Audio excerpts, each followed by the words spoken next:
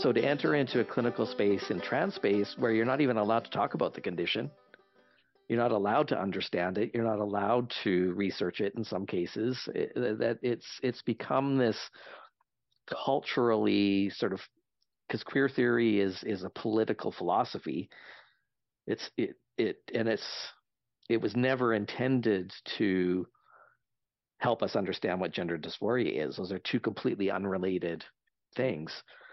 And so it's alarming that clinical practice is no longer about let's dig into the evidence, let's understand this condition, let's make sure that we're providing the best, safest care possible. It's now this club of political social philosophy that doesn't seem to care who jumps on board. I mean, when you're an activist and you're trying to promote a political movement and a political way of thinking, you want the movement to grow. It would be a very ineffective political movement otherwise. And when your agenda is let's collect people as we go, let's educate people to buy into our way of thinking, that's active recruitment. And active recruitment in this case involves severe body modification.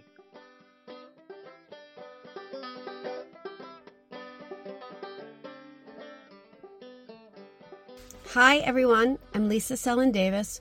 Welcome to the audio version of my Substack newsletter, Broadview. I'm actually recording this introduction in my car during alternate side street parking because New York City. So I hope the audio is okay. Today, I'm sharing a conversation I had with Aaron Kimberly and Aaron Terrell, two trans men who co-founded the Gender Dysphoria Alliance and have in a lot of ways been trying to combat the misinformation in the mainstream media. You may have noticed that in the past 6 to 9 months or so, the mainstream media has actually started reporting slightly more accurately on the science of gender-affirming care and about the people who've actually gotten hurt by it, not just the people who've been helped. That is, the media slowly started doing their job, which, as many of you know, a whole host of New York Times contributors and the advocacy group GLAAD objected to in open letters. What they demanded was censorship and to stop reporting the whole story. And many adult trans people worry that if this censorship continues, if we keep trying to put the lid on those who've gotten hurt, it's going to boil over and it's going to make things worse for trans people who don't believe in gender identity ideology and who are concerned about what's happening, especially in pediatric gender clinics. So the Gender Dysphoria Alliance released a letter of its own, and they're asking for evidence-based care and for good science, for less polarization. So the Aarons and I had a great conversation about it, and I hope you enjoy it.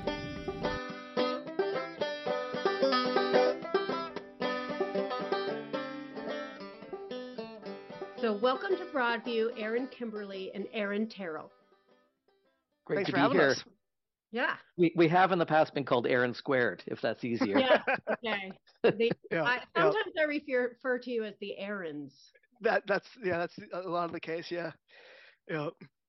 So I wanted to talk to you both today because of this letter you wrote about an open letter in response to what was happening with GLAAD pressuring the New York Times and the New York Times contributors pressuring the New York Times to report in a certain way.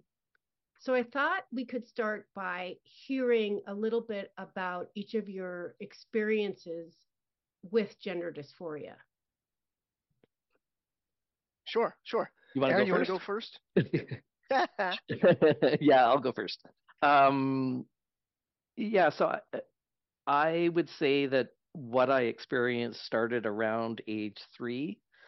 And I think at that age, I think it was because age 3 is when you're learning about how to categorize things into groups, whether it's cats or dogs or male or female. So I think that's why the childhood type tends to start around age 3 when that cognitive process is starting. And so that's my earliest memory of it. It's not that I had any trouble categorizing things in general.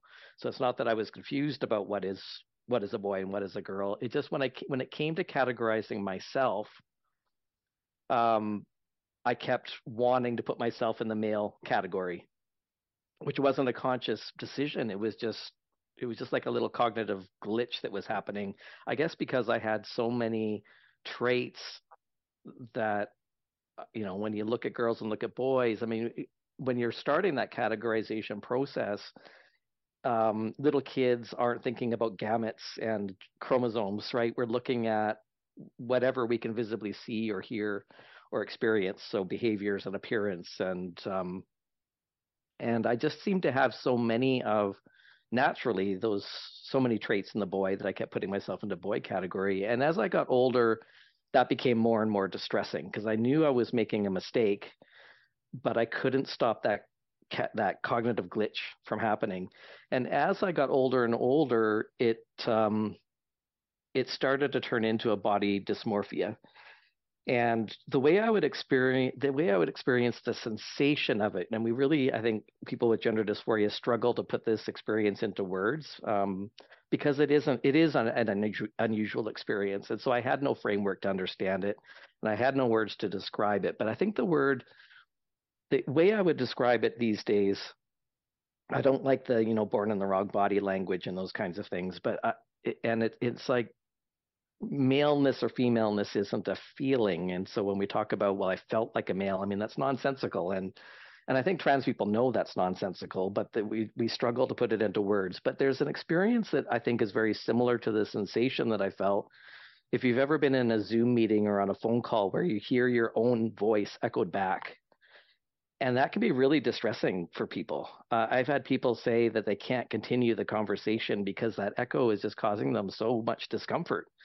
So I would describe that as a very similar sensation to how I experienced gender dysphoria, that anytime I had to consider which category, male or female, do I belong in, I would experience that sensation. So that would be anything from catching my appearance in a mirror or in a window as I was walking by, and interacting with other people because I knew that they were seeing that image that I would see in the mirror. That's what they were seeing, and that didn't match with how I thought that I should look, and I had a very different internal picture of how I looked.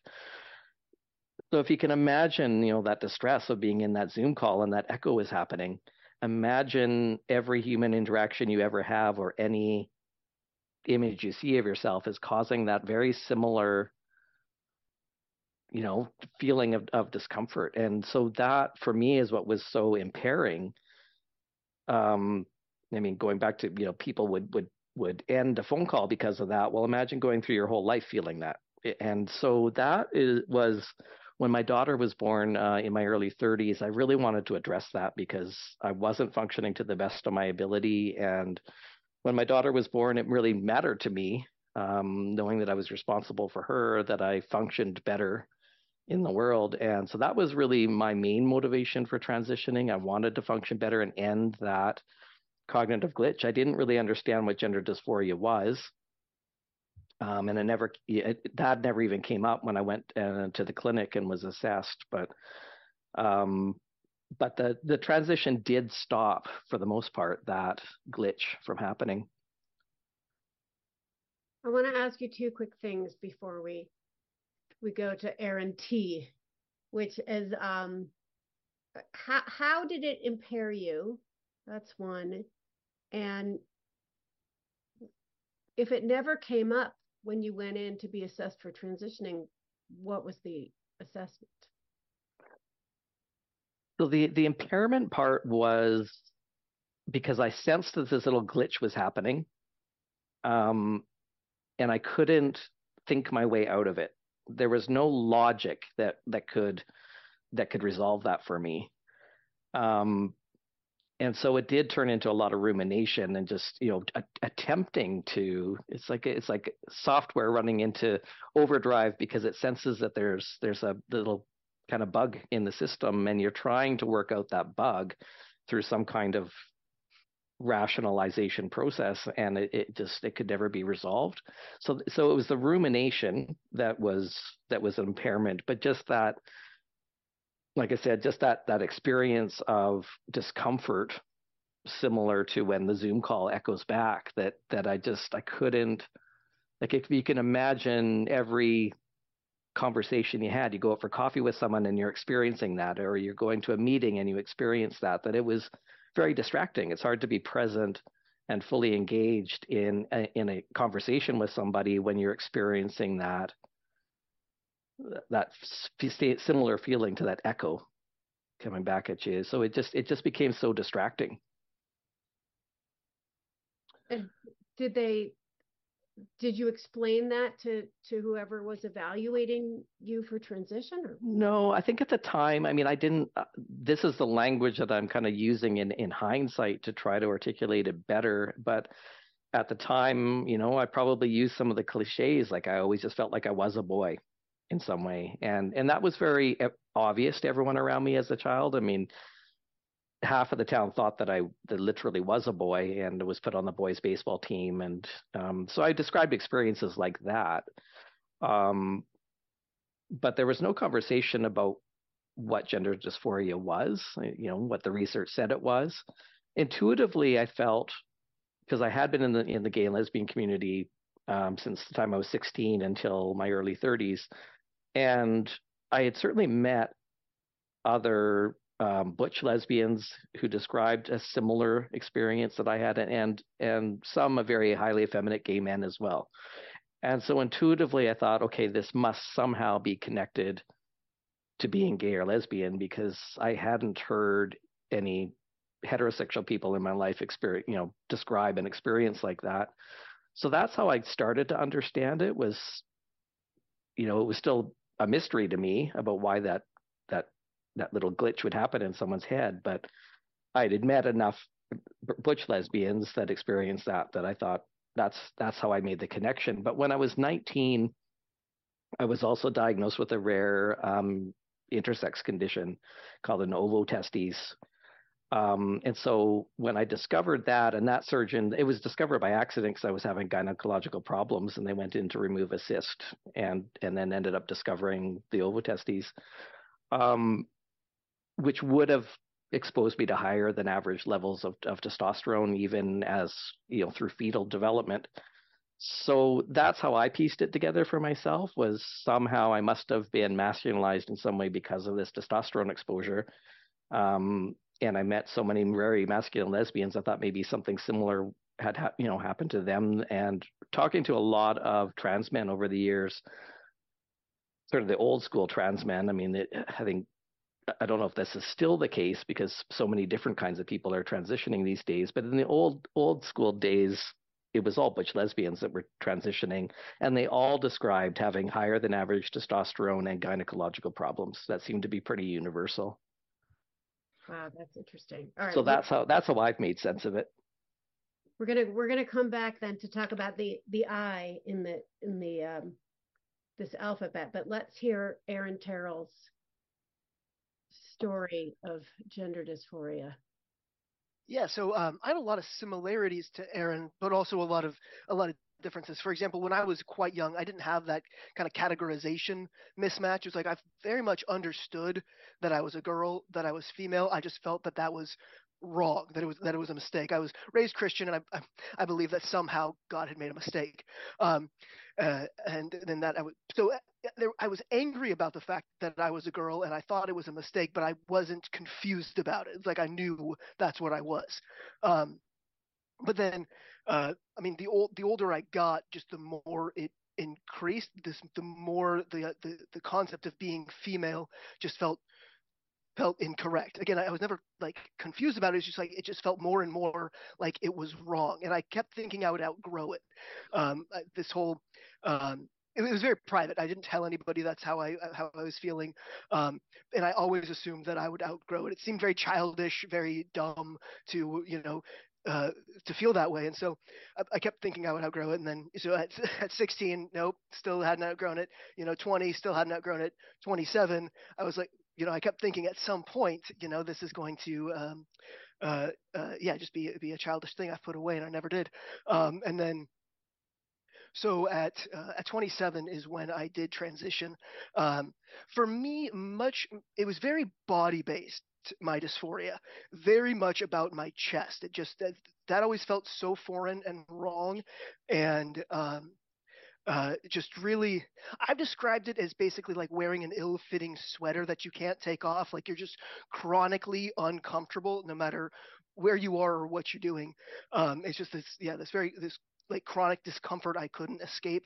Um, yeah, having my voice, my reflection in the mirror, it just was not right.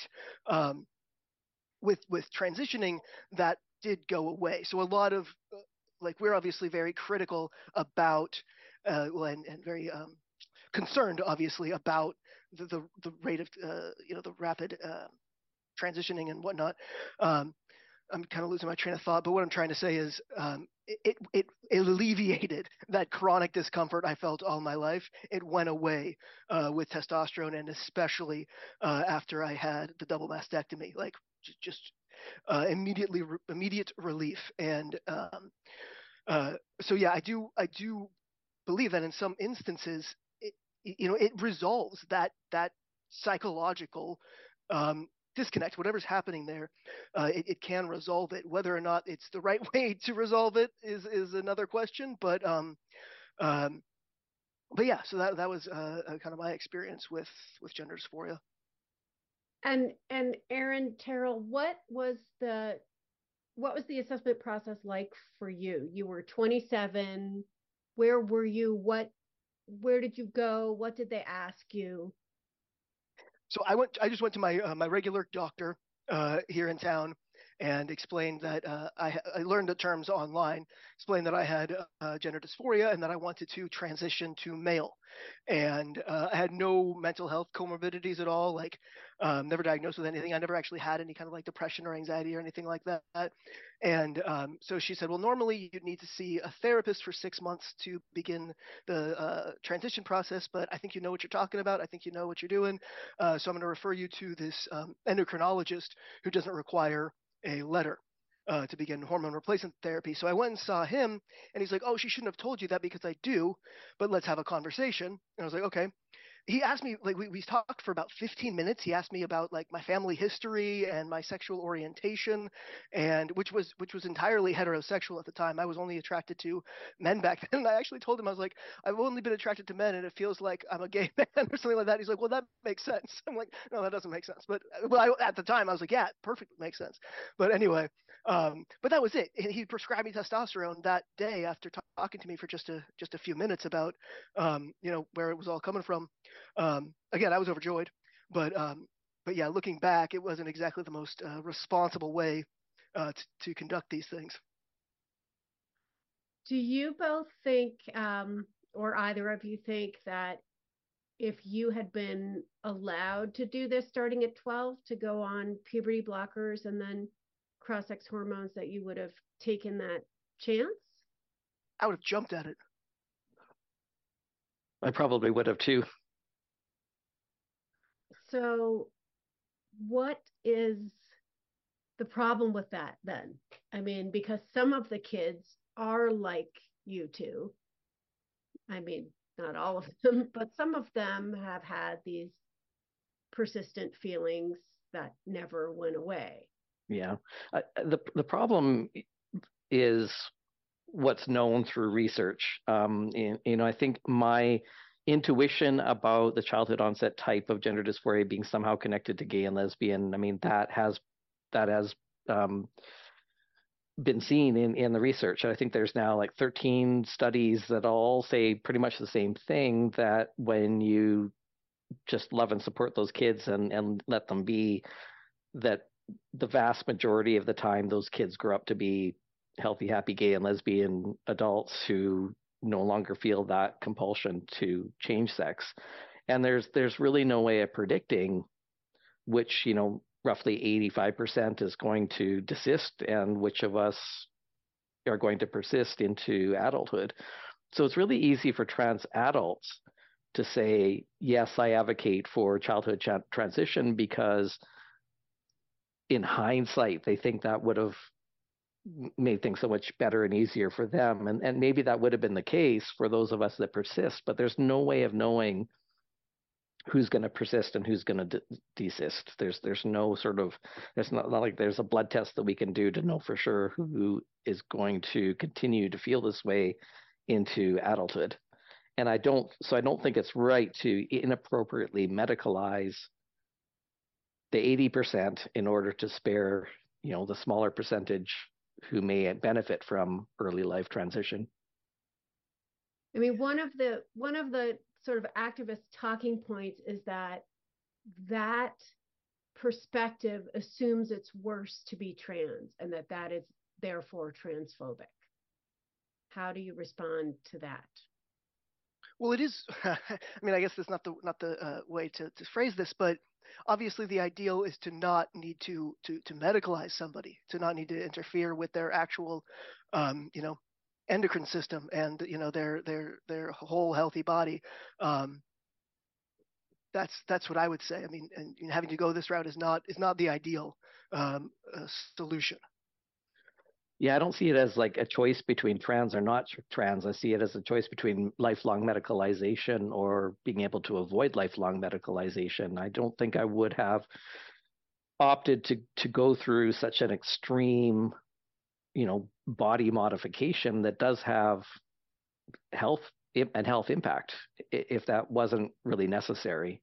If I could have achieved the same resolution of that distress and lack of the interfering with my functioning without all of the side effects and the health complications that can come with medicalization, like why wouldn't that be the better option?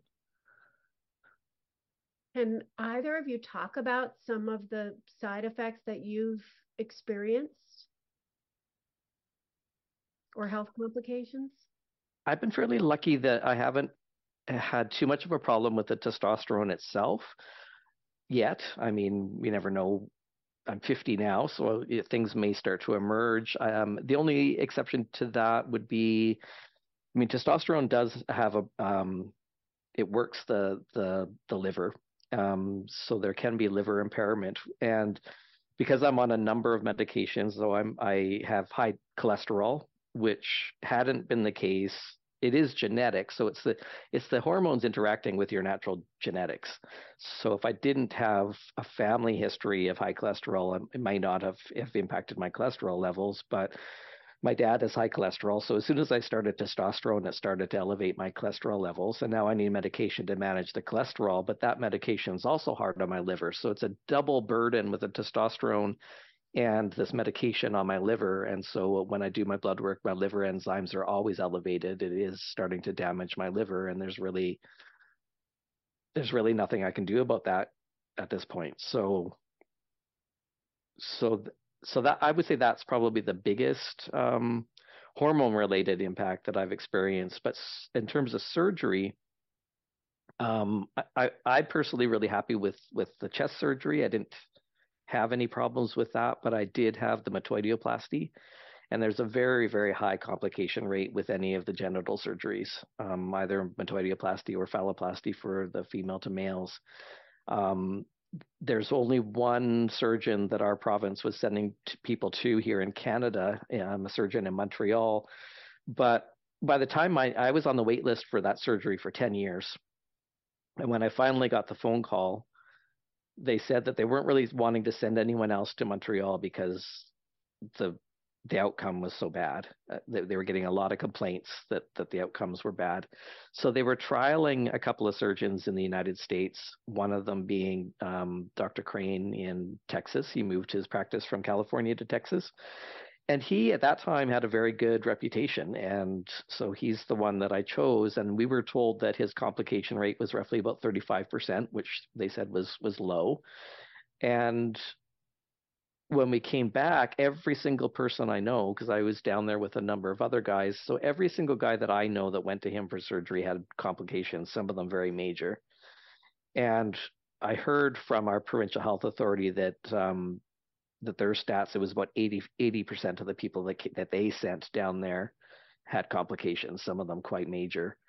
So, major scar tissue, major the biggest complication is the urethral hookup. They have to extend the urethra by several inches, and where they connect that often bursts open and creates um, you're basically a sprinkler system at that point. So mine burst open in two separate places, and one of them ended up healing on its own, fortunately, but the other one I had to have surgically corrected, and I had to wait over a year to get that revision surgery done. So I couldn't have a bath, I couldn't swim, I couldn't like. So it took up a lot of my life, just on waiting lists and going to from one appointment to another appointment, and then you have surgery, and then there's the complications. You have to have surgery again. So what they boast is, this is a one surgery, operation, ends up being five surgeries because you have to go back to address all these complications.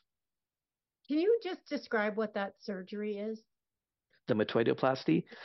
So when the female body is on testosterone, your native genitalia grows in size to the appearance of a microphallus, and so they use that native tissue and do some fairly minor procedures just to masculinize the appearance, and they can insert testicular implants and extend the urethra so that you urinate from the tip of this microphallus.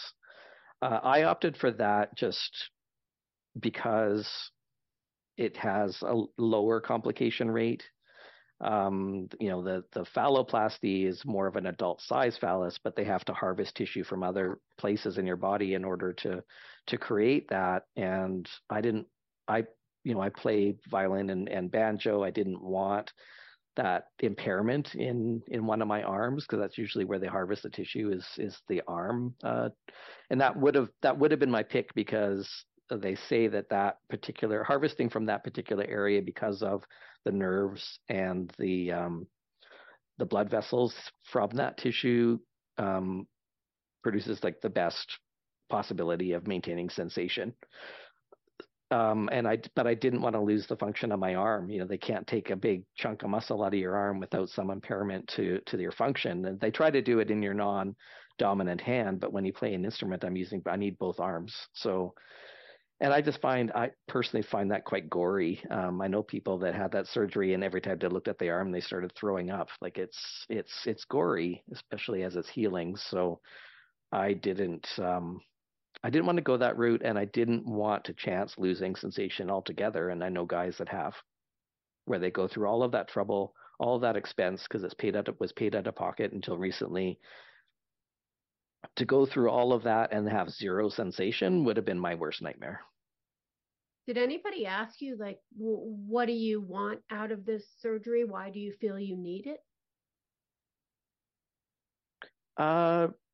No, actually, that never came up. I mean, the surgeon did have a consult over the phone. It was a 5-minute conversation. He said, "Do you have any questions?" And that was it. That was the extent of the conversation. And he had something set up on a website where it's this little module where he goes through some of the most well-known complications. Um, so I knew that there was that possibility of things opening up, or an even more serious complication is called a stricture, where the urethra closes off completely, and that's considered a medical emergency because your urine just starts to back up into your system and has nowhere to go. So fortunately, I didn't experience that, but I did experience, the opening up, and so I knew that was a possibility, but I thought it was that 35% possibility. I didn't know it was 80% chance of that happening. So even for adults, then the informed consent process was lacking in the evaluation process. It seems like for both of you, even if you're at least partially happy with your results and don't regret transitioning, that thinking back on it now, there were other questions you should have been asked. Do you think? When I started the process, we're roughly 16 years ago, there was more of an assessment process up front. So before I started hormones, I had to go and talk to the GP over a 3-month period. And I mean, it was 16 years ago now, so my memory of it is a little bit vague, but I remember talking about, sort of my childhood history. There was no pushback though. Um, yeah, there wasn't a lot of exploration about, you know, what I hope to really get out of it and why and then I remember before I saw a surgeon for the first time before my double mastectomy, he had a bunch of screeners um, where he was doing a little bit of assessment himself. And so I remember that was actually probably the most in-depth thing that I experienced because he had questions about sexual fantasies, for example, like, and they were fairly detailed. And I know a lot of the guys were really angry about that. And they said, well, this surgeon must be a pervert if he's asking questions about our sexuality. But I think that was actually really helpful because if somebody,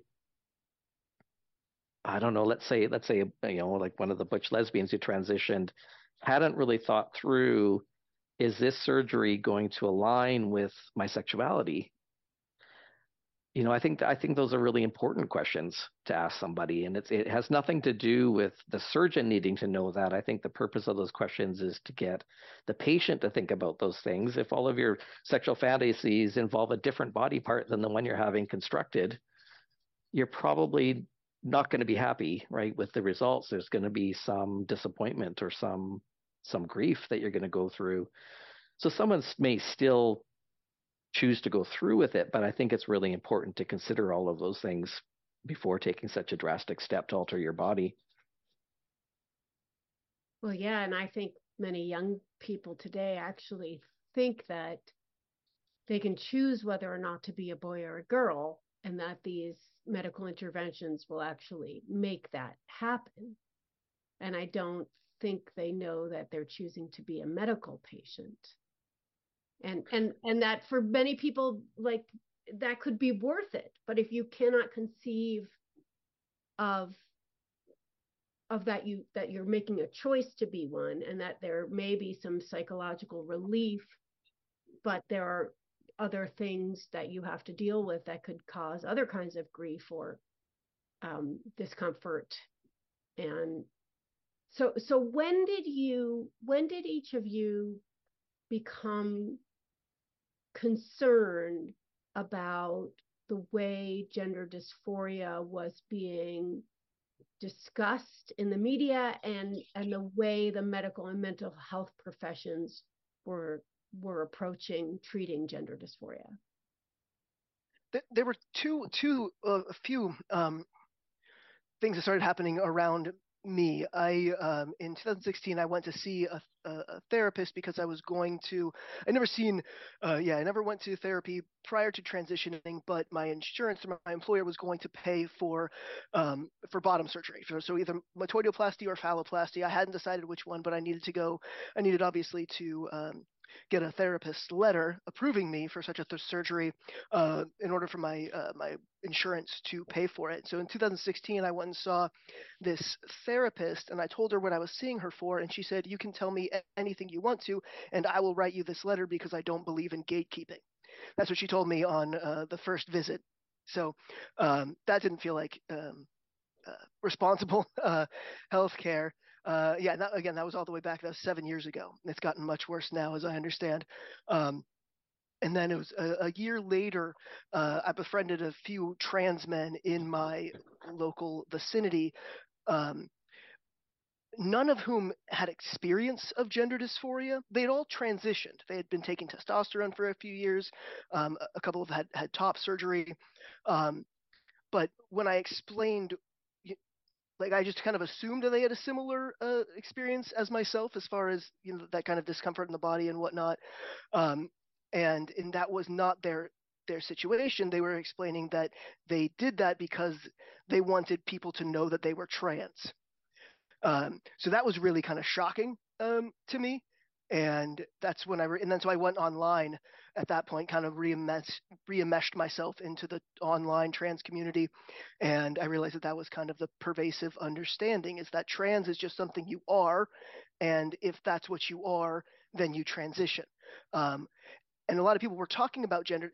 There's this kind of this section of the trans community called the true scums or the true transsexuals, trans medicalists, which Aaron and I are falsely accused of being. Because I mean, I was at one point, but I no longer believe in such a thing. But uh, and they'll say, you know, you have to have gender dysphoria to be trans, and they'll describe their experiences of gender dysphoria, and they'll be describing completely different things amongst themselves, but yet completely convinced that they're the true trans. It's like, you all are having very different experiences. You must understand that this is, anyway, beside the point.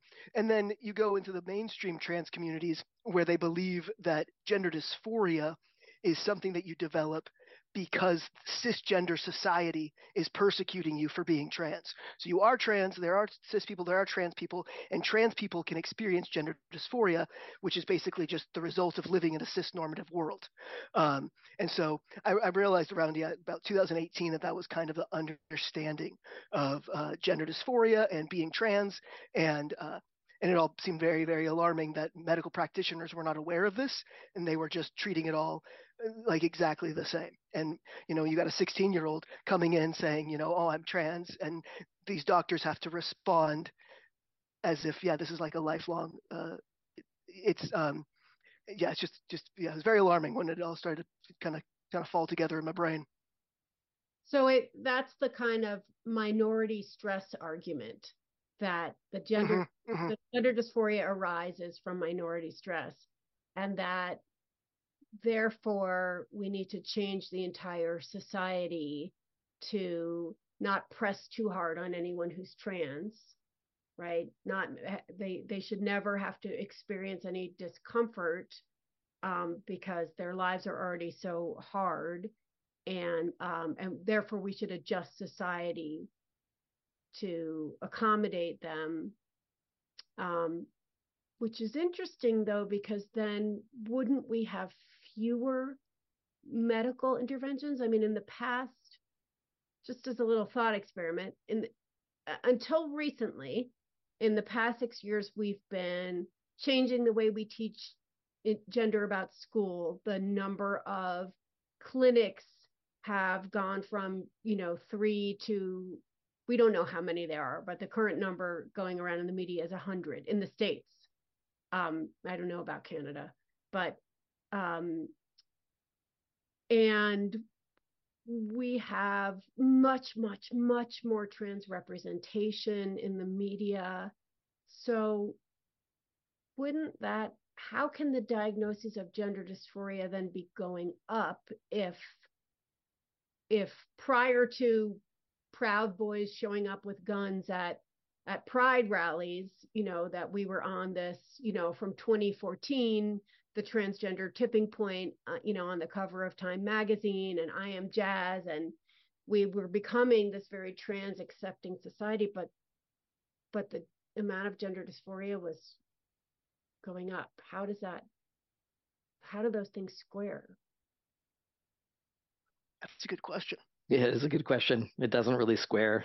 I mean, I knew a lot of trans guys back in the day who had been the butch lesbians who transitioned, and a fair number of them said had society been different and they could have just existed in the world as a butch lesbian, and society knew what to do with them, knew how to interact with them, and knew that they had a place in society where they could be themselves and date who they wanted, who they were attracted to, and just live their lives, they probably wouldn't have medicalized. So it is puzzling that we're seeing so many young people medicalize, a lot of them who weren't even gender nonconforming as children, medicalizing. And it's a bit puzzling what that drive is for so many people to medicalize when supposedly there should be less minority stress, not more. And yet this other argument we hear, and people keep bringing this up with me, is, oh, but it's just a tiny fraction of the population. So we also get, the number of people identifying as trans has gone, it's 10% of young people now. But then we also hear it's such a tiny portion of the population that any concern is a moral panic. I've had a little trouble crafting a good response to that. I mean, my first thought is, well, for these families that feel pressured to affirm their children and medicalize, it doesn't matter how prevalent it is. It's very frightening, and it puts you in a terrible position. And the families are absolutely terrified of having CPS called on them, Child Protective Services, which is so underreported in the media. The fear that these families live in once their child comes out as trans or self-identifies as self-diagnosis with gender dysphoria, if they don't respond in this one exact way, they know that someone, the school, the doctor, could call CPS on them. So my first thought is, yeah, what if it is only 10,000 people? Oh, well, that's 10,000 families going through this difficult thing that shouldn't be that way, right? Like, however we're going to handle gender dysphoria, saying to a parent in front of the child, if you don't transition this child, the child will commit suicide, that is not the appropriate response. And I've heard that from a lot of people. So, but how do we, and by the way, and that other contradiction just interests me of, oh yes, we're very common, but we're so small that you shouldn't bother to report on any controversy, and then detransitioners or those getting hurt are so small that they shouldn't be looked at all. But what response do you have to that argument? I have so many responses to that. There's a lot in what you said there, but I mean, it doesn't always go well. I mean, I've seen transition go very well for some people, and I've seen it go very, very badly for some people. I've known there's people on my radar here in Canada. There's 3 that I'm aware of who all applied for medically assisted death as a result of transition regret or a botched surgery. So there's, and people who feel that their lives are on hold and their lives are ruined because they're having so many complications from surgeries. Um, and so it's not, so it's a little bit of a game of Russian roulette, who's going to benefit and who isn't. And even just looking at people who have this, the same kind of intense gender dysphoria that Erin and I had, even though some of those people do end up regretting it. I have one friend who transitioned before I did, so about 20 years ago, who went through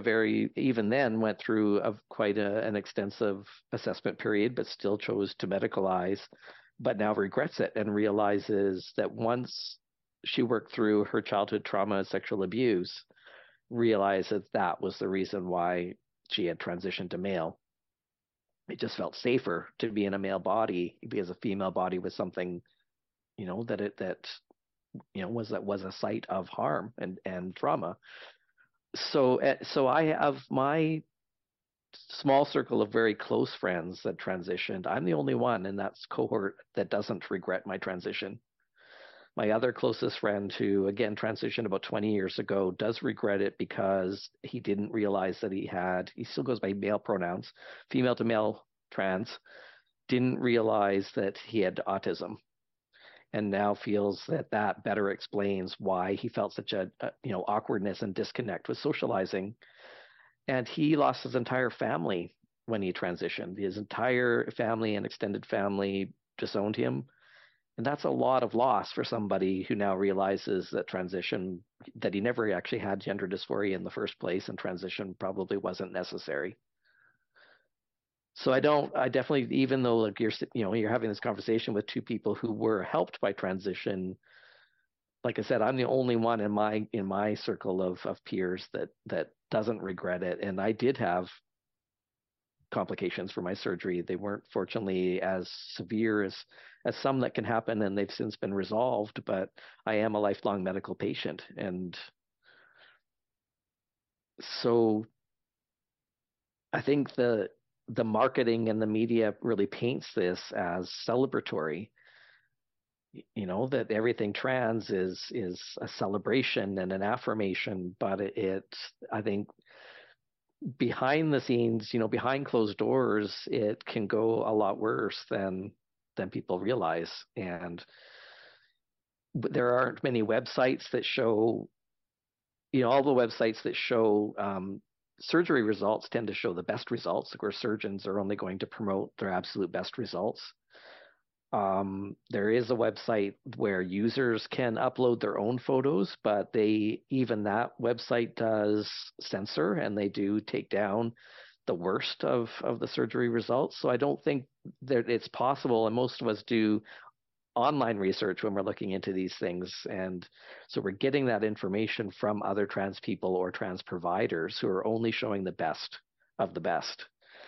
And the reality is quite different from how that's marketed. But I feel for parents because I mean, Aaron described how he kind of came to a place of concern, and where I came to a place of concern was as a clinician. And I had always assumed, because my circle of friends had been butch lesbians before they transitioned, and so I kind of wrapped my head around what that means. We all had a similar experience of gender dysphoria. Um, so I always just assumed, I guess, we're just women who were masculinized because of some sort of hormone imbalance, and that it's somehow related to our sexual orientation and the masculinization of the female body. Um, and I left the LGBT community quite some time ago. I just have been off living my life in a more rural setting. So I hadn't been connected to the scene for roughly a decade. When the clinic that I was working for decided to start providing trans health services because of the number of young people that we were seeing coming to us wanting those services. And at one point, it was about 30% of our client population was requesting the services in a fairly small city.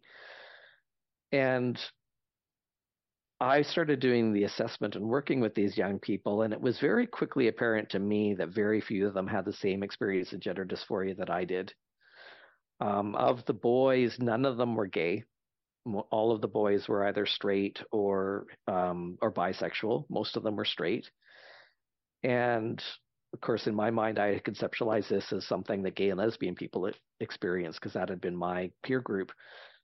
Um, so I could tell that the heterosexual boys were experiencing something different than I had experienced, and of the girls, that was very mixed. I think some of them had a similar experience of gender dysphoria I had had, and some of them seemed to be picking up more in this queer theory sort of youth subculture that's developed of all of the hundreds of neo pronouns and the bright colored hair, and they have a certain aesthetic. It's sort of the new punk or the new goth, lots of piercings and bright colored hair and tattoos and cutting and they would come in small groups, these like four friends at a middle school or high school coming in together and didn't seem distressed. They seemed quite gleeful about becoming trans. And that was just a very different presentation than the old school butch lesbians who were tortured and tormented and wouldn't allow themselves ever to be touched because of their body dysmorphia. Um, was very different when I was seeing with these most of the girls that were coming in. Um, and some of them, a lot of them were very complex young people who had multiple layers of different diagnoses. Some of them came from trauma backgrounds. Some of them had autism. Some of them had ADHD. Um, and that seemed to be the norm for a lot of these young people. And some of them, you could just sense that they had been very lonely kids. And the drive to transition seemed to be about fitting in with the peer group. And they had a hunger to belong somewhere. And I asked this one kid, I reflected some of that back and said, like, it sounds like you were very lonely, and just started bawling in the office, right? So that was obviously something that was very, it didn't take much digging to access that emotion of not feeling like she belonged anywhere, not having a peer group, and she was really pushing to rush to medicalize, and the rationale she would give is, well, because my friends are all on testosterone. I don't want to be my only friend that's not on testosterone. So I was seeing this very diverse group of young people coming in and highly complex, and I think I'm a decent assessor. I think I'm a decent enough mental health clinician that I could sense that there very different things were going on for all of these kids. And that confused me because I just assumed I understood what gender dysphoria was and wanted to really help these kids. But it became very quickly apparent that either there's a whole bunch of different kinds of gender dysphoria or most of these kids don't have gender dysphoria. And what happened when you sort of tried to, for either of you, raise the alarm about this, that the population seeking the interventions that you both sought somewhat successfully were very different and were arriving self-diagnosed and were steeped in some ideas that neither of you had ever had access to? What happened when you tried to talk about that out in the world some? Well, Aaron, you probably have a better answer because you were kind of trying to raise a little bit of concern there in the healthcare practice.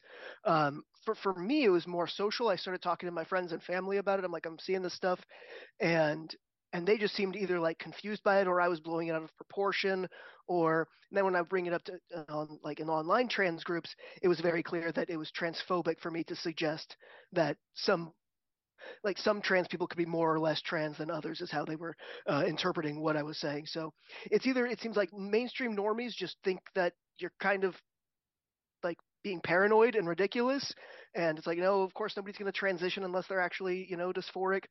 That was like, yeah, normies. And then the kind of hyper online trans communities is like, yes, of course that's going on, and it's transphobic of you to demand something else. That was my experience of it. Mine was complicated. I mean, I did try to raise my concerns within the community of practice. So I was connected to a provincial community of practice and the provincial health authority that oversees how trans care is done. And the message that we were getting as clinicians was, that you're not supposed to gatekeep, that horrible, awful sin of gatekeeping. And I was asked because I had been because I had been out of the loop for so long. I thought that the assessment process was more or less the same as when I went through it. So we were counting on spending like maybe 3 months with these young people to really explore with them different angles. And it became really quickly apparent to me through mentorship calls and the online listserv that isn't really how people are practicing anymore. And I was told, well, no, you could do these assessments in a single visit if you have time to sit down with them and have a longer conversation. That, if you were a GP that was booking people in for 10-minute appointments, it might take longer. But if you could sit down with them for half an hour, you could just get it done and send them on their way. So that was on my radar that the practice had changed drastically since I went through it. Um, and that wasn't sitting well with me, knowing the youth that I had coming into my office who were so highly complex. And I was becoming so confused about, well, what is gender dysphoria then? Like if I'm just supposed to rubber stamp all these kids, because I was told the purpose of the assessment was only to determine their capacity to consent, which is very subjective. Like, what does that mean exactly? What is informed consent, in this context? And um, but I was told really that you're just, anything short of cognitive impairment or florid psychosis or something, that's a really extreme mental impairment or mental illness that was impairing their judgment. Other than that, anyone from about age 16 and older could consent to their own care, and it's not our place to question it or to say yay or nay or you're trans or not. That is sort of this human rights framework of people have a right to do with their bodies whatever they want, and people know who they are and have full autonomy. So really, the role of clinician was just to say, okay, they had a one-page checklist. You just go through this checklist of doing some basic medical screening, some basic mental health screening, but not a lot of guidance for, okay, what if we do see comorbidities? What is our thought process then? So, you're wanting us to ask questions about it. So yes, they have autism. Now what? Now what do I do with that information? So there was really no guidance around that. And I think the message that I got was people have a right to be both mentally ill and trans, just like they had a right to be mentally ill and gay. So no matter how mentally ill someone might be, they're still gay. So that was sort of the thinking around it, was even if someone was floridly psychotic, why can't they be both trans and psychotic? And so even though we were supposed to do an assessment on their mental health, that information was kind of going nowhere. As long as they had the capacity to consent in sort of like very general terms, they could be very, very unwell, but we weren't allowed to gatekeep trans medical interventions. But So like I said, at the same time, I'm thinking about my friend who realizes, oh, it was my trauma that made me do this, or it was my autism that made me do this, and now they're unhappy and regret their decision. But you're telling me if a kid is in my office with autism or trauma that I can't explore with them, you know what? You might regret this someday once you work through that trauma or once you realize this was your autism. And I was told, well, you're not allowed to gatekeep. yeah, but once again, it comes back to, does anybody ask, what do you think this is going to do for you? Right? What are you expecting to get out of this? And I don't know. I have not had any plastic surgery. Though now that I am older, I can see the appeal. But you know, I think I would want someone, if I went in for a nose job, I think I actually would want them to say, what do you think is going to get better about your life? And here's what could happen. You could lose your sense of smell, or you could look weird, or you could have that kind of nose job that everybody knows is a nose job, which makes me think that'll become a thing the same way you were talking, Aaron Terrell, about like people not transitioning to become to appear like the opposite sex and blend in, but wanting to be trans and wanting to be special and wanting to fit in. It just makes me think there might be a thing in the future where everyone gets a nose job that's like so obvious that it's a nose job, and that'll become the hip new thing. But that is such a massive shift from I something is wrong. I shouldn't be in this category and I shouldn't have this kind of body to I want to be special. And I have had some realizations for myself that I I'm sure I would have been absolutely declared myself non-binary, made everyone in my family miserable, wanting them to bow to my ideological stance because I was very depressed. I very much wanted to die as a teenager. I struggled so much socially. I just could not. And my body did.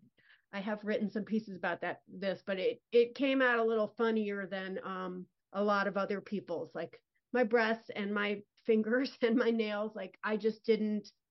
I did not. I was not delivered with what a lot of the other girls got delivered with, and I was so ashamed. I was so ashamed, and I wanted off the planet. And I think non-binary would have been fantastic for me. Plus, I was a hippie and didn't shave my armpits because that was the kind of town and family I grew up in. So, um, and I guess I would have had better friendships.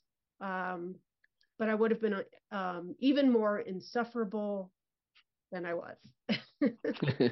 But I mean, the question that people ask is, well, what's wrong? Like going back to your question of it's such small numbers and what's wrong with affirming people and what's wrong with people doing this, even if they didn't have the same gender dysphoria I had. But I guess the question I would ask them in return is, do you think cutting off your breasts is first line treatment for sexual trauma? right, Or do you think masculizing your body is first line treatment for autism? And then it becomes very nonsensical, right? I mean, of course, if someone's sexually abused, we wouldn't think of genital mutilation as being the answer to their trauma. So when you're a parent who suspects that this is what's going on, or when you're a clinician in the position sitting with that child and wanting what's best for them and wanting them to be safe and wanting them to be to heal and be successful in life, it doesn't sit right with me to just rubber stamp them and say, yes, we'll just do this because you want it. And in the short term, it's going to make you happy. Right. Because we can't ever promise that the interventions will make anyone happy. And so you both became aware that children, especially children and young people, were not getting good health care.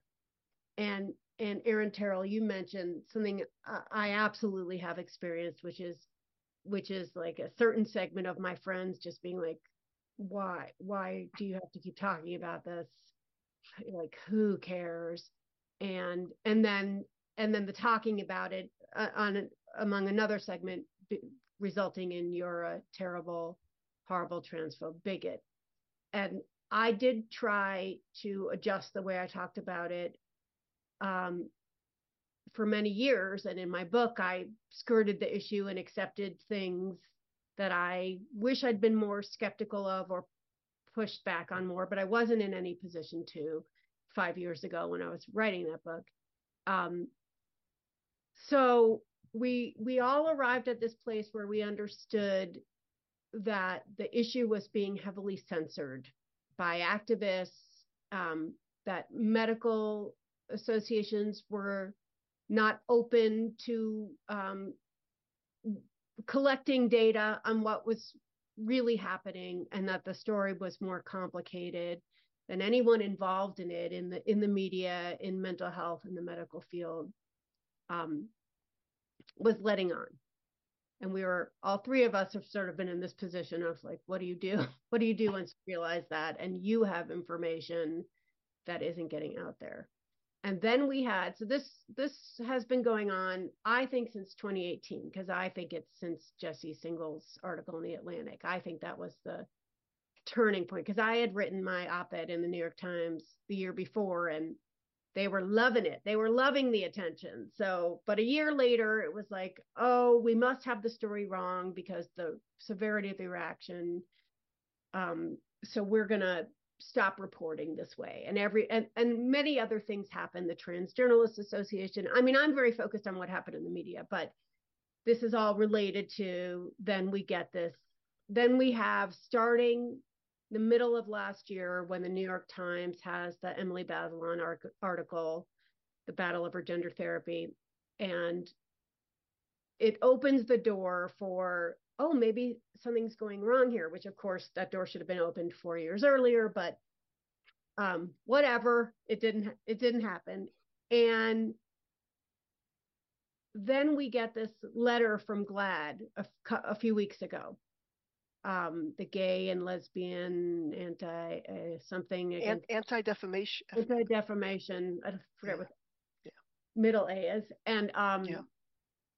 and it demanding that the New York Times stop reporting in a complex way, and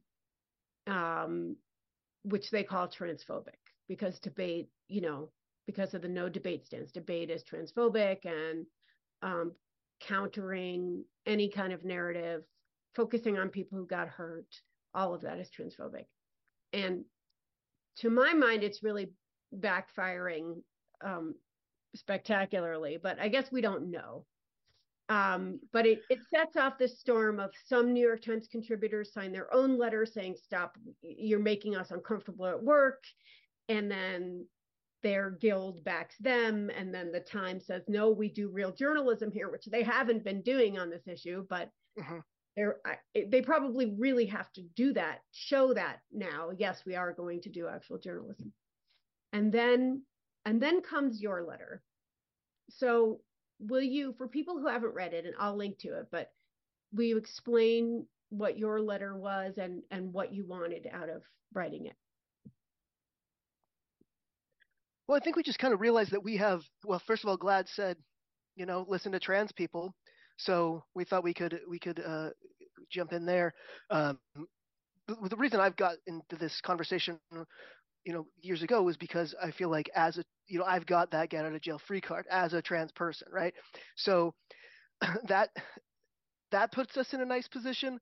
And then Aaron, it was your idea to write this letter, and you had written a Twitter thread that we basically decided like that's the crux of this issue here is that we need to explain that there's a psychological condition that is gender dysphoria, and then there's this postmodernist theory that is kind of driving all of this confusion and what we think is very dangerous around uh, gender related healthcare. And if we could just get back to what the actual condition is of gender dysphoria, and if we could actually talk about what it is and what motivates people to transition, and um, we could basically, yeah, hopefully lessen a lot of the harm that we see happening through these activist organizations and these activist captured um, organizations.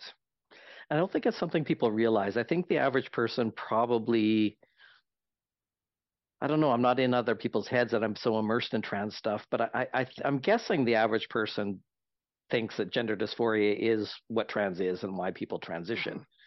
Mm-hmm. And And I think they um, also assume that people are having these rigorous, in-depth psychological evaluations to determine that they are this really trans. They and just that, assume that's and happening. assuming that there's a diagnosis of Mm-hmm. gender dysphoria, but I don't think people realize the extent to which that very conversation isn't even allowed to happen within the medical establishment. So I am a clinician. I was trying to have that conversation with them rather naively. I wasn't there to be a shit disturber. I stumbled onto landmines quite unintentionally because I didn't realize the extent to which over the last 15 years that thinking and practices has changed so much. So when I was still part of the community 15, 20 years ago, queer theory was sort of this fringe thing that some people were into, but it hadn't taken over the entire how we think about these things. It hadn't eclipsed our understanding of gender dysphoria at that time. Because I remember some of the butch lesbians I was hanging around with. I mean, then it was called gender identity disorder, or GID for short, and that was sort of tossed around amongst butch lesbians that yeah, I've got GID, and so that was part of the conversation. And I happened to know I was dating a woman who was good friends with a social worker that worked at the gender clinic back then, and she had a good head on her shoulders, and I think she understood, gender, this concept of gender identity disorder, and she had no interest or tolerance for the queer theory stuff. I remember she was at a conference once and someone was talking about transgender from a queer theory perspective, because that word actually comes from queer theory. That isn't a medical term, and I don't think people realize that either. The medical term used to be transsexual. If you had gender dysphoria and you medicalized, became a transsexual. There's no such thing as a transgender person as like a separate sort of phenotype, or it's not a separate category of personhood. It's something we become when we medicalize. So this social worker was hearing someone talk about transgender from that political queer theory lens, and she said this woman has no idea what she's talking about. Like, she was very dismissive of that way of thinking. So now, fast forward 20 years, what I didn't realize entering into the clinical world was the extent to which queer theory has completely shoved out all clinical discussion and understanding of what gender dysphoria is as a condition. And because I didn't realize that, I just went into these spaces, these clinical spaces, talking about gender dysphoria, and seeing different presentations, and asking, are there different kinds of gender dysphoria? And the response to that was complete shutdown. That this isn't appropriate conversation for this listserv. Um, People became very paranoid that I was a spy on the listserv, that I was somehow like a turf ally or something. That slur was being tossed around, and I found that alarming. That I'm amongst clinicians and we should be able to talk about the condition at hand. And I was told, no, you don't have to have gender dysphoria to be trans. You don't even have to be trans to transition. It's like, well, then what is this? Like, what does this mean then? And I just became so confused by what I was seeing and how ideologically captured.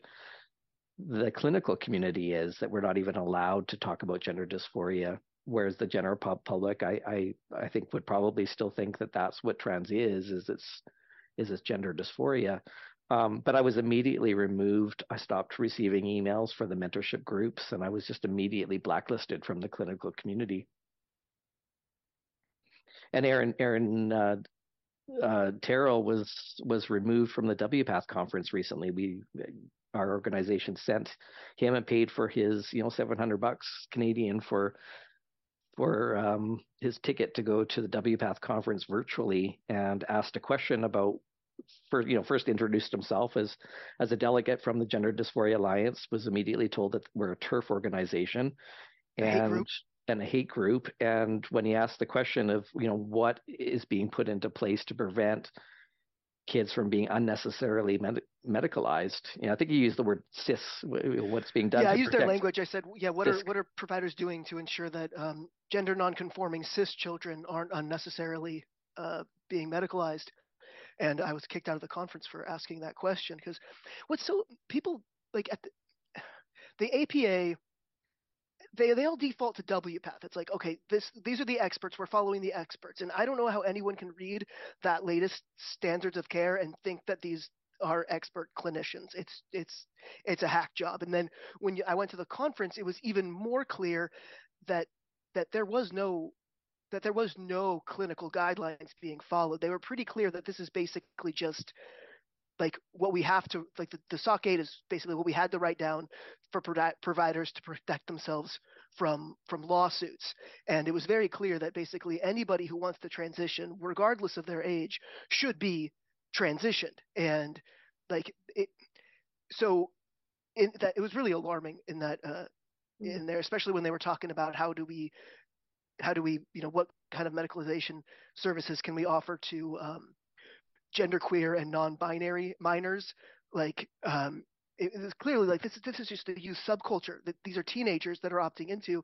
They don't need, you don't like, it was just mind-boggling. And it was, so I thought that was a very reasonable question. It's like, you have to realize, like, if you've got these categories that are trans and cis, you have to, like, how are you, there's got to be some of these kids that shouldn't be medicalized, right? Because it turns out that they're actually cis. Yeah, and I was kicked out, and there's a whole outcry for my thread to be removed. Yeah, it was By pretty clinicians, crazy. right? Yeah, these are clinicians. Yes, because yeah, and one of them said basically, don't engage with him, don't talk to him. He's like, don't engage with that thread. He's not being genuine. He's from a trans hate group. And then somebody said we need to get this thread taken down, and then because I was on the online platform and I kept getting notifications. So even though I was removed from the conference, I was still getting the pop-up notifications of these messages. Then I would click on them and it would tell me I was no longer registered. So I'm seeing what they're saying, which was calling, saying GDA was a hate group, that I was a TERF, and that I was just trying to stir the pot.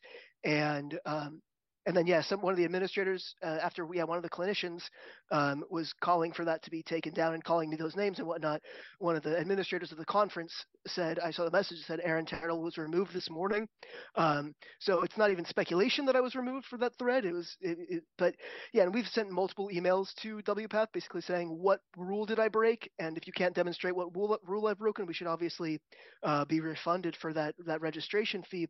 But I mean, it was on the last day, sure, but we were supposed to have the entire content of the symposium for the following 60 days. So Aaron and anyone else at Gender Dysphoria Alliance could actually review all those materials.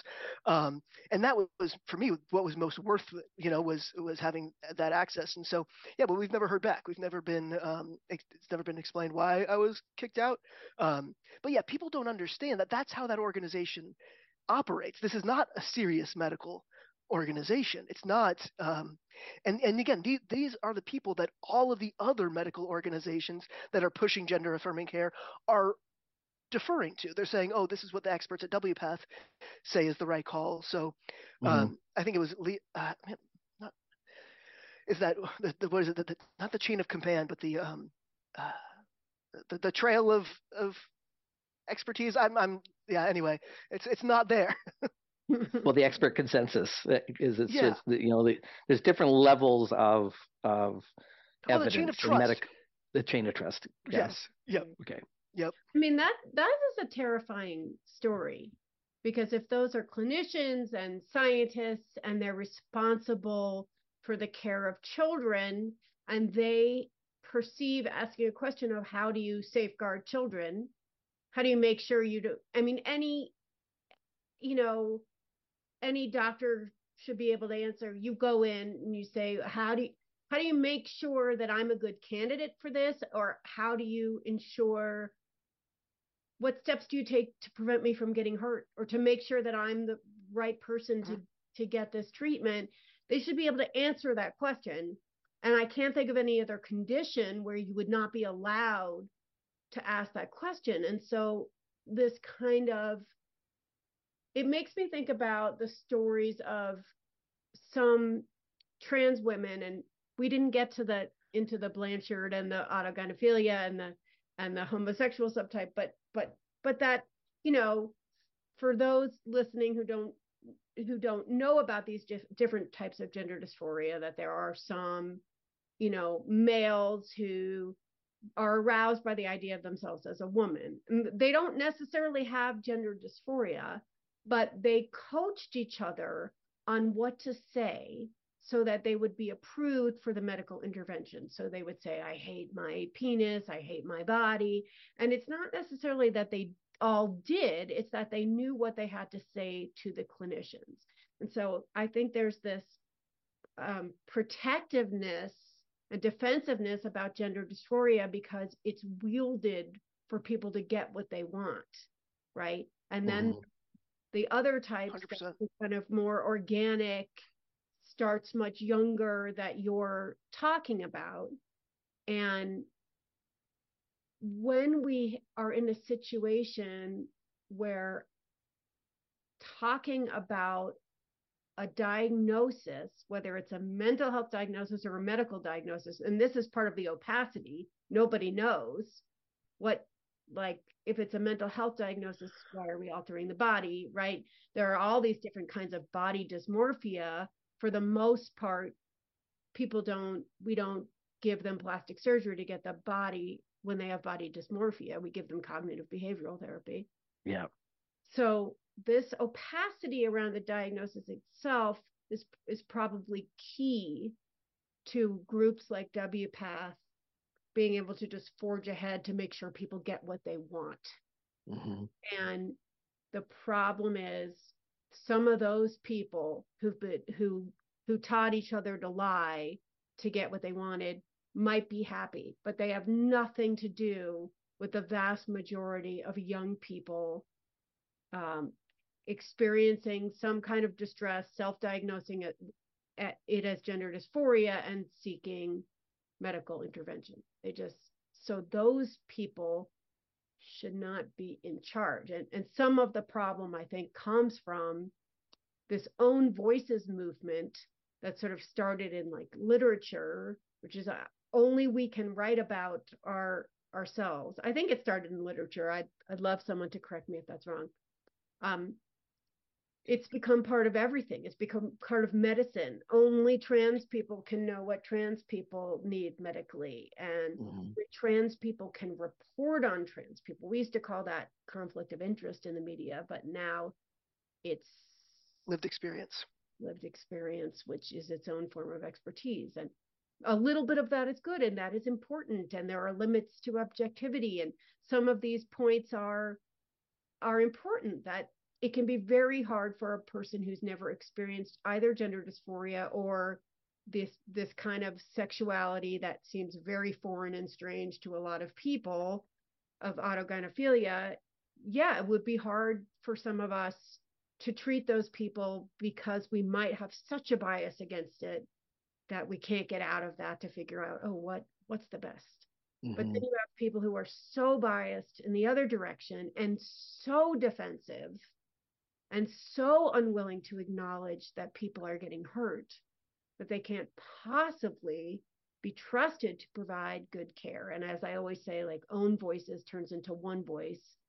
And then, you know, there is nothing about medicine that's one voice. You know, that's you What about the second opinion? What about the body of evidence? Um, Hmm. Well, because trans health hadn't been my professional background at all. I worked in general mental health and psychiatry as a nurse, so it was only a very brief period that I worked in trans medicine. So I'm used to the conventions of how medicine normally works. I've been to tons of medical conferences for various other disorders like conversion disorders, and when you go to these conferences, it's always, um, peer-reviewed papers are being presented, and there's debate about, the methodology and this really rigorous process of making sure that the evidence is, that their conclusions are valid and that a scientific method has been followed. And I think that dialogue and that debate of really pressing on the research is the norm.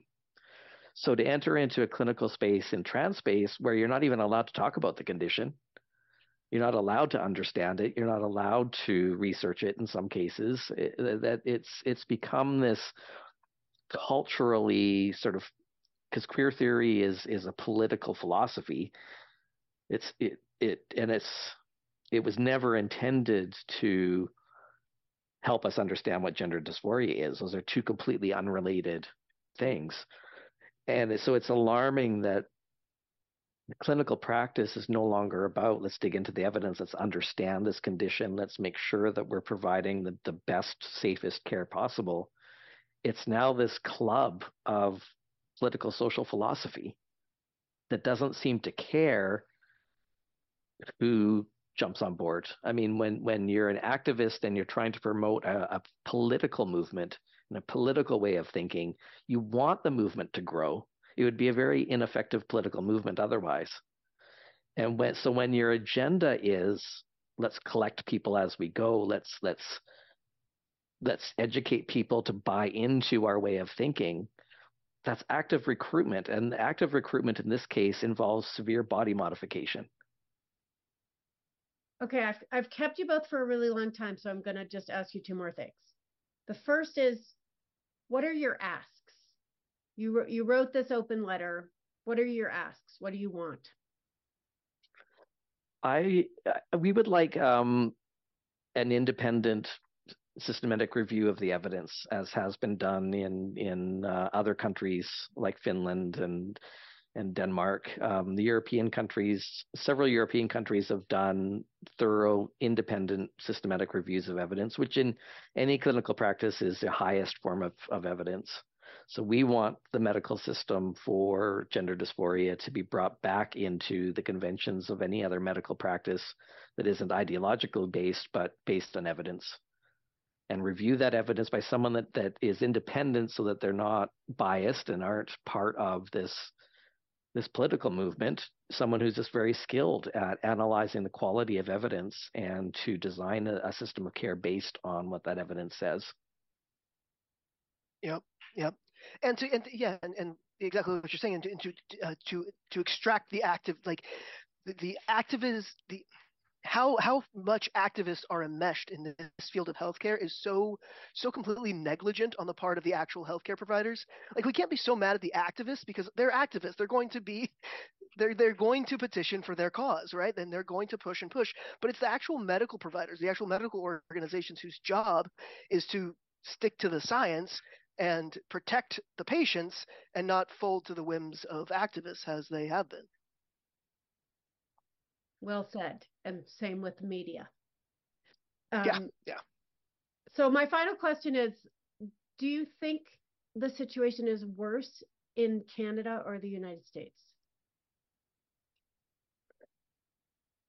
Depends how you define worse. I mean, Canada has not budged at all. I know there are a number of people that are alarmed and are pushing back on this, clinicians and journalists, and we're so ideologically captured. We have a liberal government right now, and that is very much on board with the political agenda of queer theory and everything trans.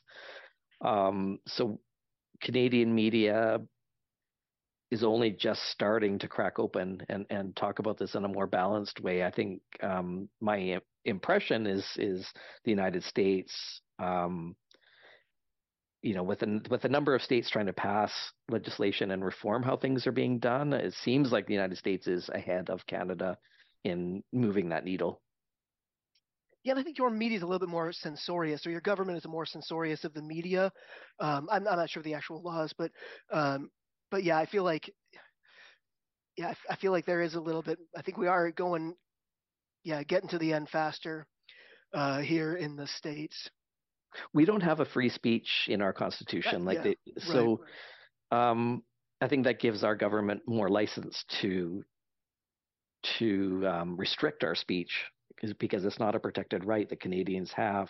Just to give one illustration of that, when our conversion therapy legislation was being debated in Parliament, I didn't feel like their debate was very balanced. And some of us that had concerns about how that legislation was being written into law, because they weren't talking about gender dysphoria and the treatment of gender dysphoria. They were talking about this abstract concept of gender identity, which comes from more of a queer theory lens. So I felt like that legislation was really going to interfere with best practice for the treatment of gender dysphoria, and others had concerns from different angles and perspectives. And there was an organization that, because we weren't able to get into Parliament to present our case, and our major media, which is controlled by the government, wasn't willing to cover our side of the story.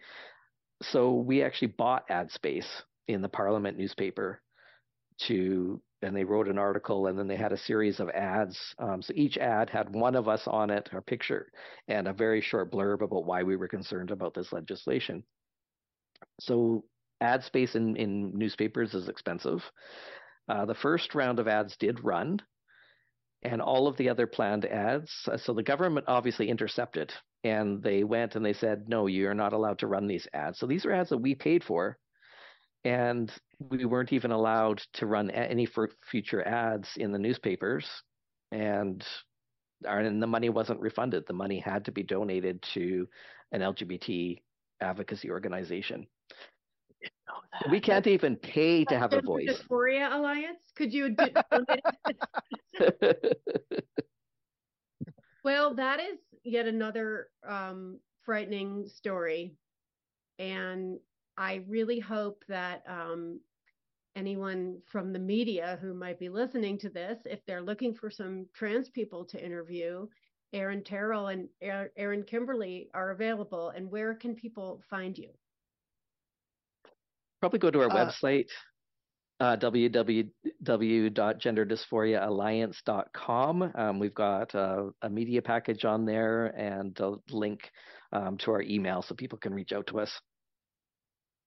Okay, great. Well, Aaron, thank you so much for doing this with me. I really appreciate it. It's been a thanks for having pleasure. us.